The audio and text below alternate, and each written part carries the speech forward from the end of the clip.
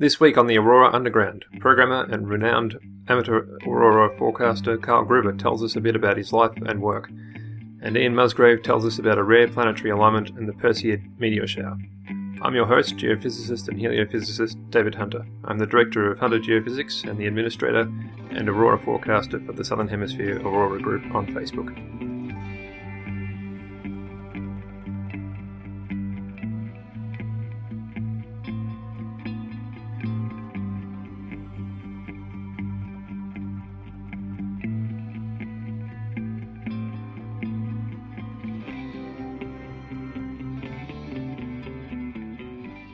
We're joined today by Carl Gruber, a well-known aurora forecaster in the various aurora groups on Facebook. And so welcome to the show, Carl. Thanks for having me, Dave. So let's start off with the basics. Where did you grow up? I've always been a Melbourne boy. Always in Melbourne? Yeah, always in the eastern suburbs. Still here. Yeah, I've never been anywhere else. So. Right, okay. And so what did you do at university? You might be surprised to know I actually did Bachelor of Mechanical Engineering. Oh, really? That's just quite amusing given that I'm now a software engineer yeah. At a large manufacturing company. So, yeah, it's been a long road to get to here, but here I am. What sort of work were you doing to begin with? Where were you working? Well, actually, the same company where I am now. So, Right. Okay. basically just moved through different roles at the place where I work and gradually shifted my focus from pure engineering through to modelling and then just basically pure software. So, Right, okay. Just a transformation of job roles, basically. Right. And did you find that you were learning programming on the job as you went, or was it a concerted effort to try and shift into this different career path? No, I changed to a role where it was necessary because we were doing some modelling, and I found out that I enjoyed that and kind of pursued it and moved into the automation side of computing. So dealing with the PLCs and things that control big, heavy equipment. And then after that, later moved into more pure IT. So dealing with a lot of legacy systems that the company uses. Could you just explain what a PLC actually is, please? Programmable logic controller is a specialized computer that's basically just used to control equipment. It's purely gets inputs and outputs directly from machines out on the plant and decides what to do. So takes inputs, decides what to do next, and then makes outputs to various pieces of equipment. Anything that can move. And so, how long have you been doing the programming side of things? Probably about 6 or 7 years, I would say. Okay, so a fair amount of time then. What languages are you fluent in? So I started off with C++, and sort of the C variants, and then inherited a whole lot of VB programs, which I'm not too fond of, and have now sort of moved into the .NET, Microsoft .NET platform. So that's again C based.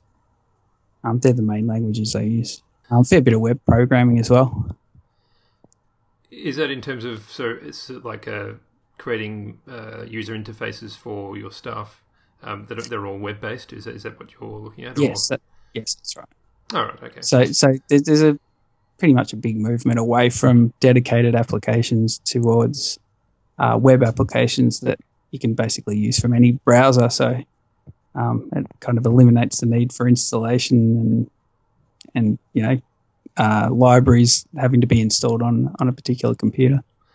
I imagine that would eliminate a lot of the compatibility issues as well, particularly if you're writing code in, well, say .NET, you won't be able to use that on, for instance, a Mac or a Linux machine. Yeah, but that's the idea, yeah. Right, okay. Well, that's an interesting line of work that you're doing there. And speaking of interesting lines of work, I'm aware that you're a bit of a weather observer. Before we even get into the aurora forecasting specifically, How did you get into the weather side of the observing work that you've been doing? Yeah, I was having a think about how I got into it, but I can't really think back to a certain point in time. Like I've just always been interested in the weather and anything that happens up there, and kind of just natural phenomenon in general. So I'm very interested in things like, seismology and any sort of natural phenomenon like that, and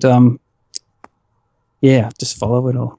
Well, while we're up in that area up in the air, you have a keen hobby in aviation and of course in rocketry. That's well known for anyone that knows you. What's your take on both aviation and on the rocketry at the moment? Where do you think those industries are heading? Rocketry's going really well at the moment, I would say. I think it's had a bit of a revival as far as the public's concerned. I think it went through a bit of a phase where the public wasn't all that interested, but now that we've got SpaceX in the industry and doing amazing things, I think it's brought a bit of popularity back.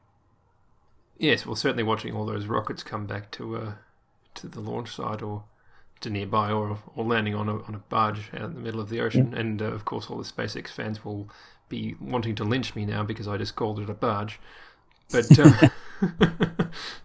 a ship. Yeah, it's a ship. Get it right. It's. I agree with you. It does look like it's having a bit of a revival in terms of the public interest. I have to say that watching the first landing from SpaceX was just an amazing experience. Yeah. So I often every time when I get, well, not down, but in a bit of a rut, we all get to that point eventually. Sometimes you need something for inspiration, and I just go to YouTube and fire up that Orbcom 2 landing video, and yes, it certainly helps for the old inspiration. Especially when you listen to the hosted version, and the crowd is just going off. Yeah. And what about aviation? Where do you think that's going at the moment? What's on your radar? Just for a bit of background, like I've always had an interest in aviation as well, and I actually did some flying training and got to the point where I'd done about 50, 60 hours or so, and got my restricted pilot's license, which means I could go up by myself but not really go too far from the airport.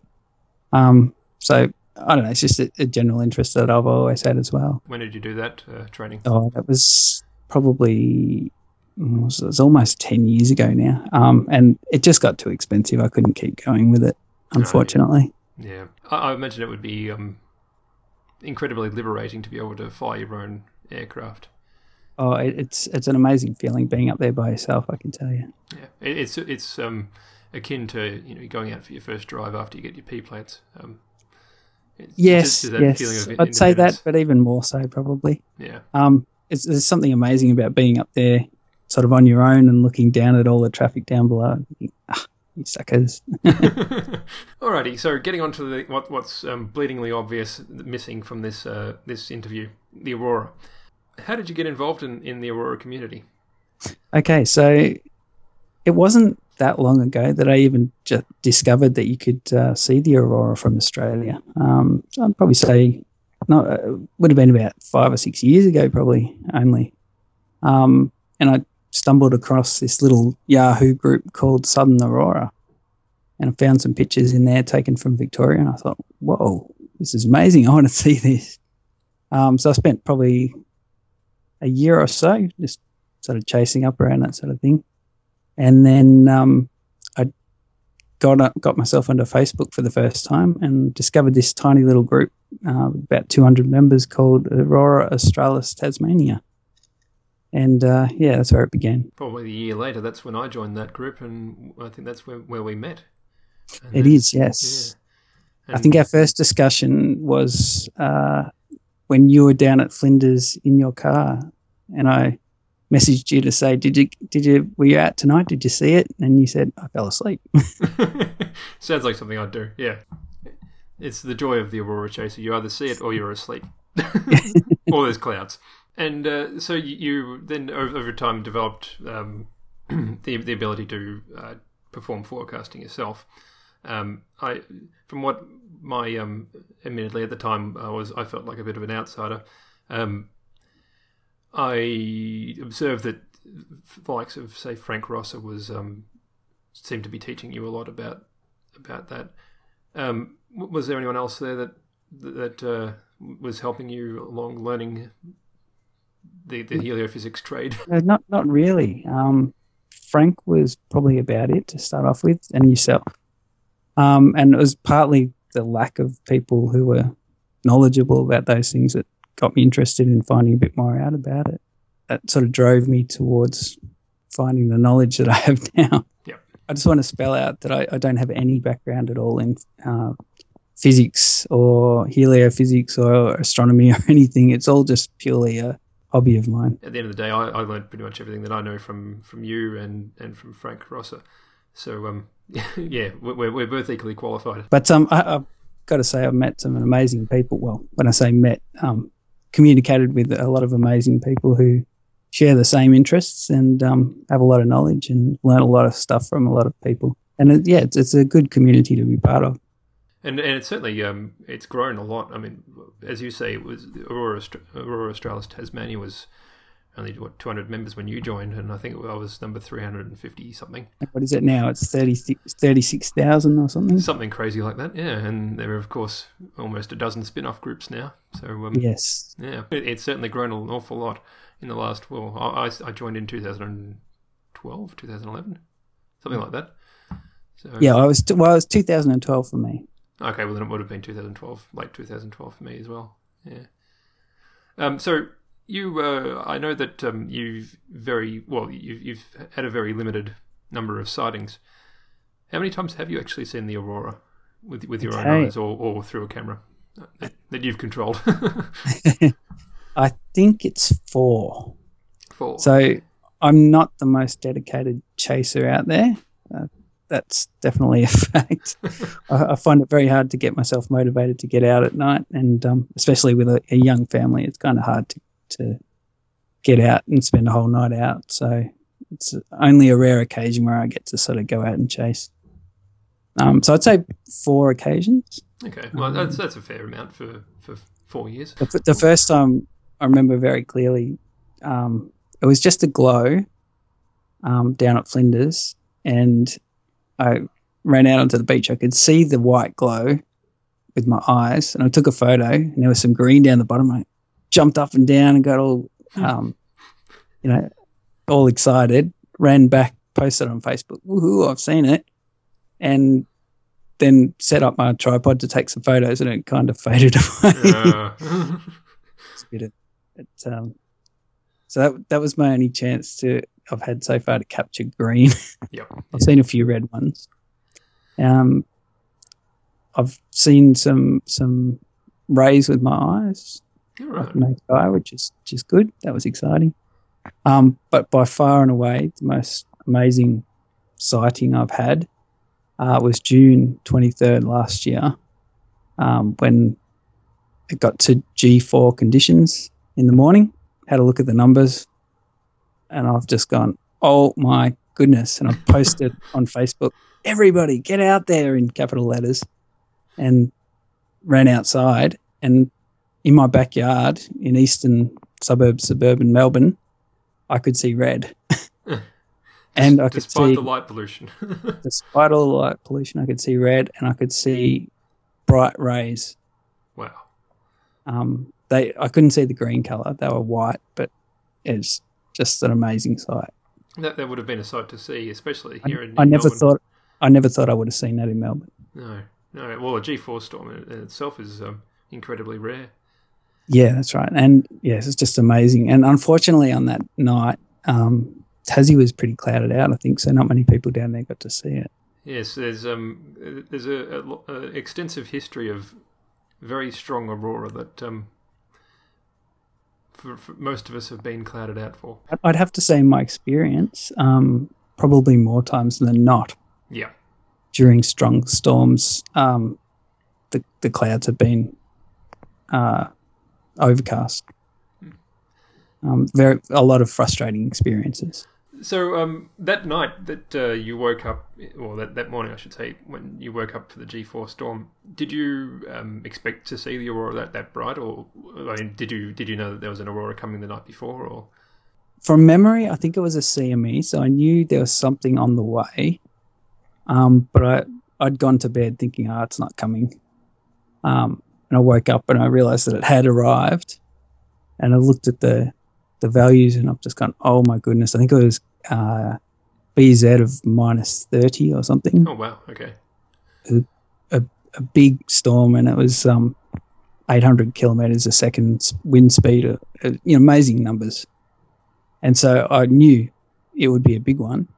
So that's why I ran outside, and straight away I could see pink in the sky. Well, it must have been incredibly bright for you to see without having to wait for your eyes to adjust to the darkness. I unfortunately didn't see that one. It didn't last very long. No. It's probably half an hour of that, and then it disappeared. How did you learn all this stuff? Is this purely just knowledge that you've picked up along the way, just talking to various experts, or? Yeah, a mixture of that and a mixture of just finding things out for myself on the net, really.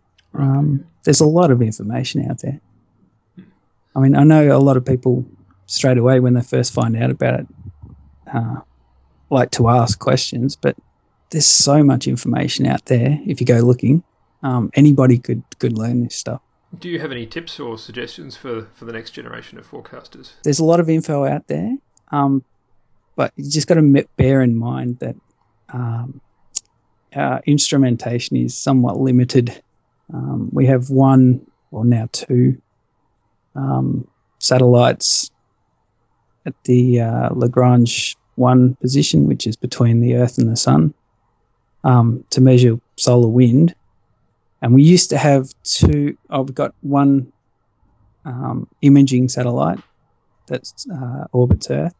We used to have two stereo satellites that were orbiting on the other side of the Sun. So we got three like a 3D picture of the Sun. Unfortunately, one of those is disabled now. But really, that's all we've got. I forgot SOHO, which is the coronagraph images, which we need for our for seeing CMEs when they come off the Sun. Yeah.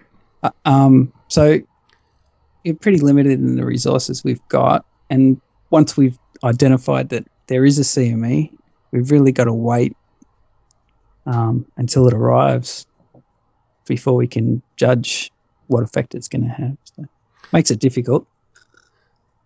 Yeah, we do have, with Stereo A, we do have some a very limited ability to forecast what's going to happen with coronal hole high-speed streams. But as you say, very fortunately, the one that failed happened to be on the side of the Sun that is less advantageous for that. So if it had been Stereo A that had failed, we wouldn't have that, because Stereo B would be on the wrong side of the Sun. Sadly, it doesn't help us for CMEs, though. Not so much, no. When we had both of them, we used to be able to look at all three pictures and work out exactly which direction it was going. Yeah, so I imagine being able to actually see the CME coming out from the side of the Sun, from the Stereo A and Stereo B perspective, would have been very helpful. With three views, you could determine which way it was going. So yes, unfortunately, we've lost that one. And speaking of the spacecraft, we're actually very fortunate that we got to see the launch of the new space weather satellite a year ago, or a bit more than a year ago. That's the Discover spacecraft that you're referring to. Yeah. So we're fortunate that we actually got to see that one take off. That was a Falcon 9 launch, wasn't it, that one? It was a Falcon 9 launch, and I think we were all pretty much live because it was during the day here. What I would say to anybody who's interested in learning more about space weather and space weather forecasting, go for it. There's so much information out there. Well, yes, there certainly are. There certainly is, and there's plenty of information available. For instance, in the Southern Hemisphere Aurora group, or on spaceweatherlive.com, there's all sorts of guides that are available around the place. So. Yes. Alrighty, well, thank you very much for your time, Carl. It's good to talk to you again, and good luck with all the programming that you're doing at work. Thanks. I'll be watching the sun as well, though.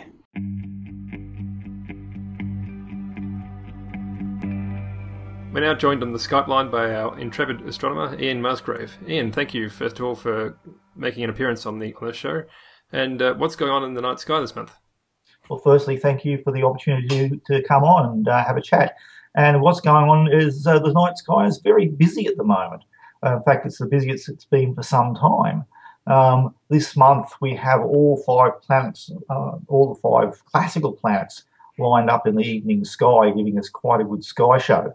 Now, those of you who are up very early in the morning in February of this year would have also seen all 5 planets lined up. Unless you're very good at getting up in the wee small hours, though, you'll have missed this. And this was the first time since 2005 we had all 5 planets lined up. So we're very lucky this year that we've got all 5 planets in the morning and in the evening. And this won't we won't have all 5 planets in the evening again until 2018. But if you are out looking at the western sky, and now it's right now it's very good. Venus, Jupiter, and Mercury are now quite high above the western horizon, and can be seen well past civil twilight. That's half an hour after the sun sets. Into nautical twilight. That's an hour after the sun sets. Relatively easily, and what you can see is almost every night something different is happening. Now, if you go out to the western sky and you cast your eyes westwards, at the moment you'll see Venus very prominent in the western sky. It's really obvious. It's the brightest thing above the western horizon, and in fact you can even see it within about 10 minutes of the sun setting. It's that bright. Above Venus is Mercury. And then above Mercury, Mercury is a bit dimmer, and can be quite tricky to see in the early part of the twilight. And then above that is Jupiter, which is really easy to see. Again, it's quite bright. And if you sweep your eyes northward, up and northward from that, you'll come across the very distinctive constellation of Scorpius, the Scorpion, which looks like an upside-down question mark. And at the moment, you've got the Mars is in the head of the Scorpion. It's very close to a star called the Shuba, which also means claw. Then if you cast your eye along, there's the bright red star Antares, whose name means, of course, rival to Mars, the Greek name for Mars being Ares. This, of course, isn't a planet, it's a star, but if you look down from Antares, you'll see a bright yellowish object, and that's Saturn. Now, as I said, there's a lot of action happening. If you watch every night, you'll see Venus climbing higher into the sky, Mercury climbing higher into the sky, and Jupiter coming lower in the sky. If you look up to Mars and Saturn's not doing very much. It's just sort of sitting there. But Mars is moving at quite a clip. For quite some time, Mars was in retrograde motion, and then it stopped. It's only recently started up, apparently moving again. And it's heading towards Antares and Saturn. And over the next weeks, you'll be able to see it come closer and closer until on Wednesday, August the 24th, Mars will pass between Antares and Saturn, and this will look really, really nice. And then as the time goes on, Mars continues moving down the body of the Scorpion. Technically, it's in the constellation of Ophiuchus. This is the ignored constellation of the zodiac that is the Ophiuchus is wrestling a snake in classical mythology. And again, it'll form a triangle with Antares and Saturn, but the triangle will elongate as Mars moves further down the body of Scorpius. So there's a lot going on there. If we cast our eyes back down to the horizon, you'll see over the next week, as I said, Mercury, Venus, and Jupiter are all moving together. On the 17th, that's the Wednesday coming, the Mercury will come to effectively a standstill and start moving back down towards the horizon. So Mercury on the 17th will be at its greatest distance from the Sun, and this will be the best opportunity you have to see the Mercury in really dark skies, so it'll be quite high and quite late into twilight. Mercury will be very, very prominent. And at this time, Mercury will be forming a bit of a triangle with Venus and Jupiter. Over the next few days, as Jupiter moves further down towards Venus, it comes quite close to Mercury. It's about a handspan from Mercury. Now, for those of you who are used to thinking in degrees, finding your way around the sky is fairly easy. But if you're not familiar with degrees, this may be a helpful way to think about it. If you stick your arm out at full arm's length with your hand up as if you're making a stop sign, the width of your hand is approximately 6 degrees. And so if you use that as your stop sign, Mercury will be about a hand span from Jupiter for the next few days, from the 17th. And while this is happening, Venus and Jupiter are getting closer and closer. And this culminates on the 28th, when Venus and Jupiter are less than half a finger width apart. They're spectacularly close. Of course, it's going to look nice a few days before and a few days after. Indeed, if you're looking on the 27th and the 29th, it'll still be spectacularly close, but they're really the closest on the 28th. So if you happen to have bad weather on the 28th, which is almost inevitable, we just missed out because, of course, the closest approach of Mars to Dushuba was last night, and it's still pretty good tonight. Of course, those 2 days it's been hammering down rain here, and I have seen nothing at all. And after the 28th, Venus and Jupiter pull apart as Jupiter continues to head for the horizon and Venus continues to head up into the twilight sky. And again, for a while, you'll see Mercury and Venus and Jupiter forming a triangle, but now instead of it being Venus, Mercury, Jupiter, it's now Jupiter, Mercury, Venus. And that will continue on until early September, and then by roughly the end of the first week of September, Mercury will be no longer visible, and a little bit later, Jupiter will be lost in the twilight glow, while Venus continues up and heads towards the bright star Spica. And so that's what's going to be happening over the next few weeks with the planets. And again, this is going to look quite spectacular. And almost every night there'll be something different out there for you to have a look at.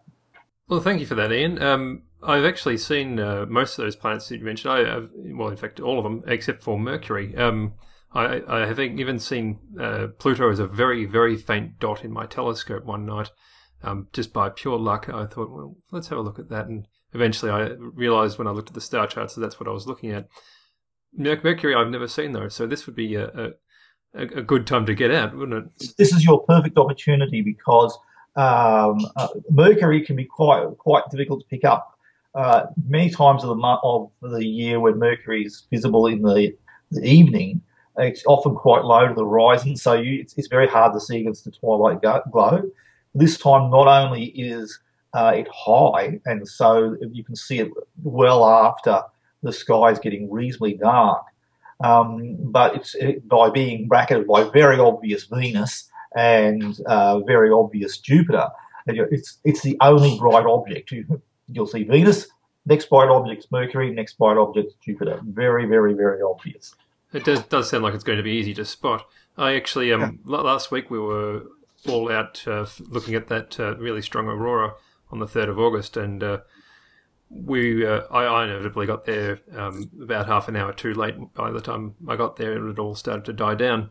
But I was able to look up at the sky, and sure enough, I saw Mars, and I saw Scorpio, and I saw Ophiuchus, and I saw Mars, and actually I was able to see Neptune was up in the sky there as well. That's still up in the sky at the moment, or is that moved beyond the horizon now? Neptune's in Aquarius at the moment, and will remain in Aquarius, and will be reasonably well placed for observation for quite some time. Whereas, so you've got most of the classic planets in the sky, so it's really quite good. If you're out and about with the right equipment, you can see before Mercury and Venus sets. You can see all of the classical planets, as well as Pluto. And you'll have to, by the time Neptune rises, unfortunately, the 3 bright planets have all set, which is kind of sad because otherwise we could have had them all. And unfortunately, Uranus doesn't rise until quite late at the moment. But one thing very few people realise is it's possible to see Uranus with the unaided eye. Mind you, it's not very easy. You have to have dark skies. You have to have Uranus in a fairly uncrowded field, so it's relatively easy to pick up. It's actually bright enough to see with the unaided eye when it's at opposition. So at the moment, for example, it's a magnitude 5.8. Now, the theoretical minimum for people is magnitudes to see under a dark sky is magnitude 6. I'll just remind people who are listening that the magnitude scale, while it has its own logic, can be a bit strange. The brightest objects are negative magnitudes. So, for example, Venus is -4, Jupiter's -2, Sirius is -1, whereas the dimmest objects have magnitudes of 5 or 6. If you go around the Southern Cross, for example, the brightest star in the Southern Cross is magnitude 1.3, and then it goes 1.3 for that's Alpha Crucis or Acrux. Then Beta Crucis is 1.3, Gamma Crucis is 1.7, Delta is 2.7, and Epsilon is 3.6. So if you get a feel for if you're out looking at the Southern Cross, you can get a feel for magnitudes by seeing how the stars of the Southern Cross dim, going from the brightest at 1.3 down to the dimmest at 3.6. But of course, at the dimmest magnitude you can see, for people with normal eyes, there are people who've got some really good eyesight who can see down to magnitude 6.5, but for most normal people, magnitude 6 is the lowest you can go down to. So Uranus is magnitude 5.8. So if you know where you're looking and you're out under dark skies and Uranus is relatively high in the sky, you can pick it up with the unaided eye. Yeah, but it's really easy to pick up with binoculars if you're also looking with binoculars. Well, binoculars are a particularly easy way of seeing things. It certainly beats what I've been doing, which is getting out with the robotic telescope and setting up the mount, and that in itself takes an hour to set up, and then you inevitably get clouded out. Yeah, it loses a spontaneity. So yes, I mean, I like going out and just looking at the skies with my unaided eyes. I also like my binoculars. And especially if you go out camping, it's much easier to take a set of binoculars with you than it is to cart around all the extra stuff. And for planets and things, the telescopes, for the bright planets, telescopes are just as good out under suburban skies as they are out under the bush skies. But if you want to get some of the nebula and galaxies and faint fuzzies, if you're a faint fuzzy fan, then there's no better combination than a decent telescope and dark outback skies. But of course, the clouds will always come over. A couple of well, about a month ago, we were out in the Grampians, and it was brilliant skies, absolutely beautiful. I had my little portable telescope out, and I was showing my nephews Mars, Saturn, and Jupiter and the Moon, and we're having a wonderful time. And then I was going to go and hunt for the Comet C 2013 X1 because dark skies. It was quite bright, and of course, soon as I got ready to start looking for the comet, clouds came over. It stayed cloudy for the rest of the week. So that's astronomy. To be an astronomer, you must have great peace of mind. Should mention the Perseid meteor shower. Now, for those of you may have seen a lot on the media at the moment about how it's going to be this marvelous meteor shower, and there may be 200 meteors per hour and things like that. Firstly, I'm going to point out there's a number of different predictions using different models. As your listeners will know, meteor showers are caused by debris left over from comets as they come close to the Earth, or in a couple of cases, for example, the Geminids, dust that's blasted off the asteroid Phaeton. And the dust from the Perseids is from the comet Swift-Tuttle.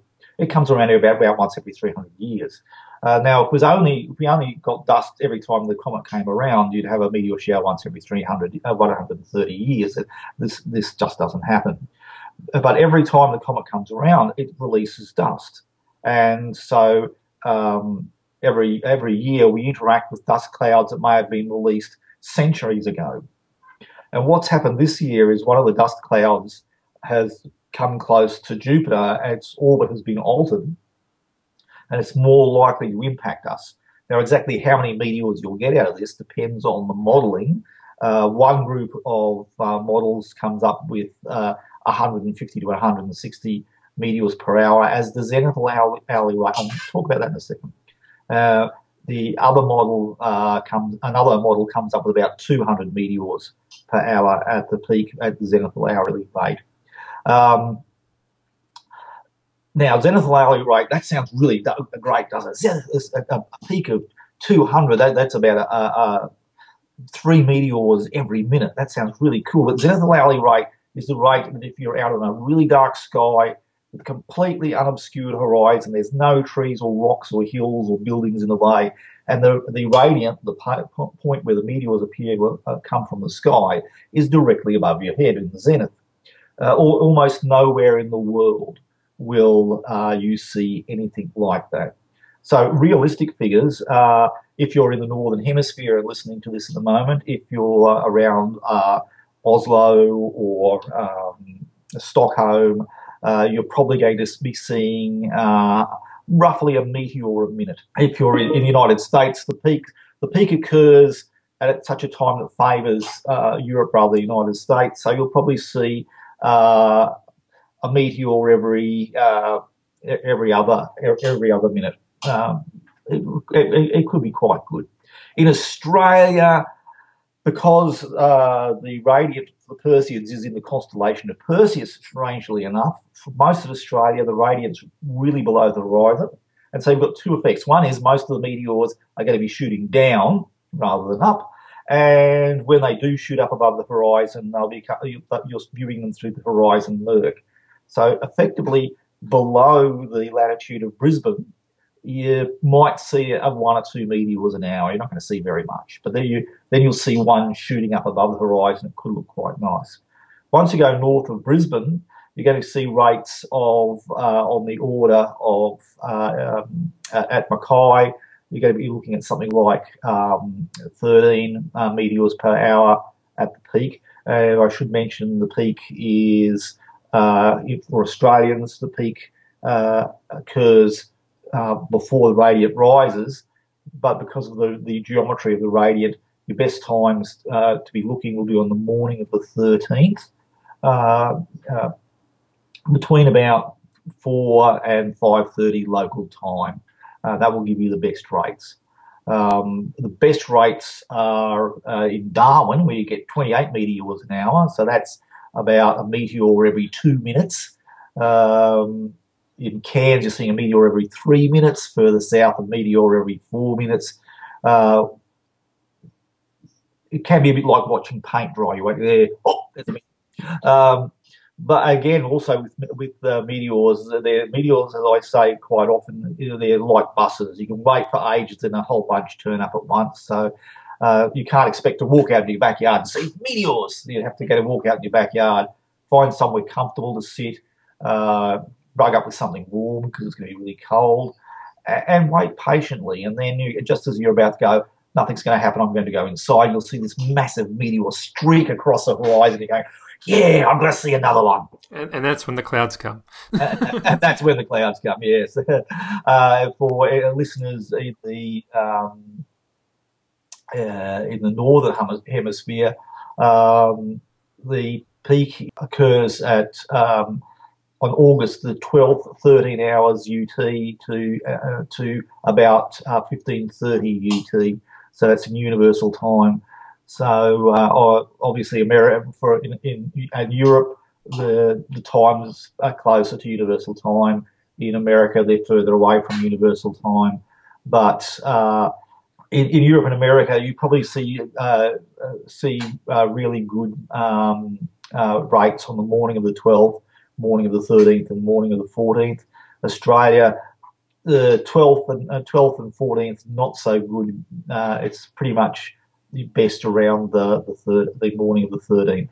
So even though in Europe the radiant rises quite early, early on the moon's going to interfere, so you'll really only begin to see good meteor rates after midnight when the moon's set and the radiance starts getting high.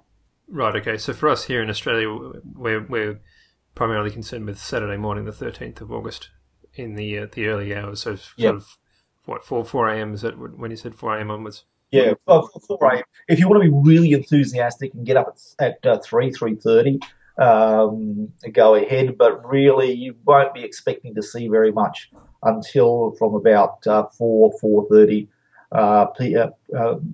until 5:30. Right, okay. Well, that's certainly given me something to do on the weekend.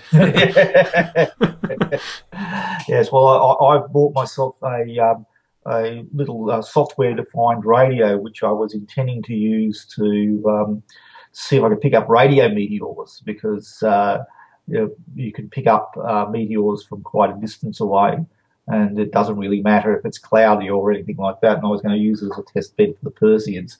But it turns out I need to get a beefier antenna to go with the software-defined radio, and I'll have to do a little bit more messing about before I can start looking at radio meteors. So just let's just go back a step, if you don't mind. A radio meteor, is this some sort of process where the superheated plasma in front of the meteor coming in through the atmosphere is that producing radio waves? Is that what we're talking about? No, almost completely not. Oh, okay. But, what happens is actually far more interesting. The superheated plasma that the meteor produces, that shoots through the ionosphere, acts as a reflector. And what it does is it reflects radio waves from radio stations that are over the horizon and makes them audible. So you can get with really big meteors, you can get little snatches of radio happening, but more often you just get pings as the radio waves get reflected off and come down to your radio. So what you've got to do is you've got to choose a radio station that's somewhere between 300 to 1,000 kilometres away from you, well over the horizon. Tune your radio and preferably north, because of course the radio meteors are in the north. Of course, 800 kilometres to the south of me is the Southern Ocean, and there's not too many radio stations there. You choose a northern radio station that isn't in the same wavelength as the local radio stations, and is between 300 to 1,000 kilometres away. Then when the meteors begin their burn, the radio waves bounce off, come down to your receiver, and you hear a ping, and you can count meteors. Of course, there's other rubbish as well that after a while you get used to what's a meteor and what's not. But like I said, the antenna I have is not really up to snuff, and I've got to work out a better way, organise a better antenna in order to pick up meteors with any decent amount of effort. You say that you can hear the radio. Is this as in you'd actually hear, say, someone or the music playing on the other radio station, or are you just hearing some sort of signal? Or the pings are fractions of a second long, so you won't hear a burst of music or anything like that. But you'll hear pings or hisses or things like that. You can go. There's a number of websites which deal with observing meteors through radio, and they have recordings of the meteors as they come through. So it's worthwhile having a listen and listen to the signals and see what they sound like. Oh, right, okay, that sounds fascinating. I've never heard of that sort of thing before. Yeah, it's absolutely fascinating. I love it. Yeah, I love it. Yeah, I can imagine. I'm proving to be not very good at it. So thank you very much for that, Ian. It's an incredibly detailed analysis that you've given us for the next month. It gives us a good idea of what to look for, and I look forward to hopefully talking to you in the next episode and finding out what's going on in the night sky for that month. It was a pleasure speaking to you, and I hope you have clear skies and good viewing. And I look forward to speaking to you again. Thank you, and clear skies to you too, Ian. Thank you very much. Cheers. I hope you've enjoyed this show with my guests, Carl Gruber and Ian Musgrave. For those interested in learning more about aurora forecasting, I'm running a one-day workshop on Saturday the 26th of November here in Melbourne, Australia. Tickets are a mere $120 and you'll be taught absolutely everything you need to know to reliably forecast auroras for yourself. Please see www.auroraaustralis.space for further details. Hope you've enjoyed this podcast.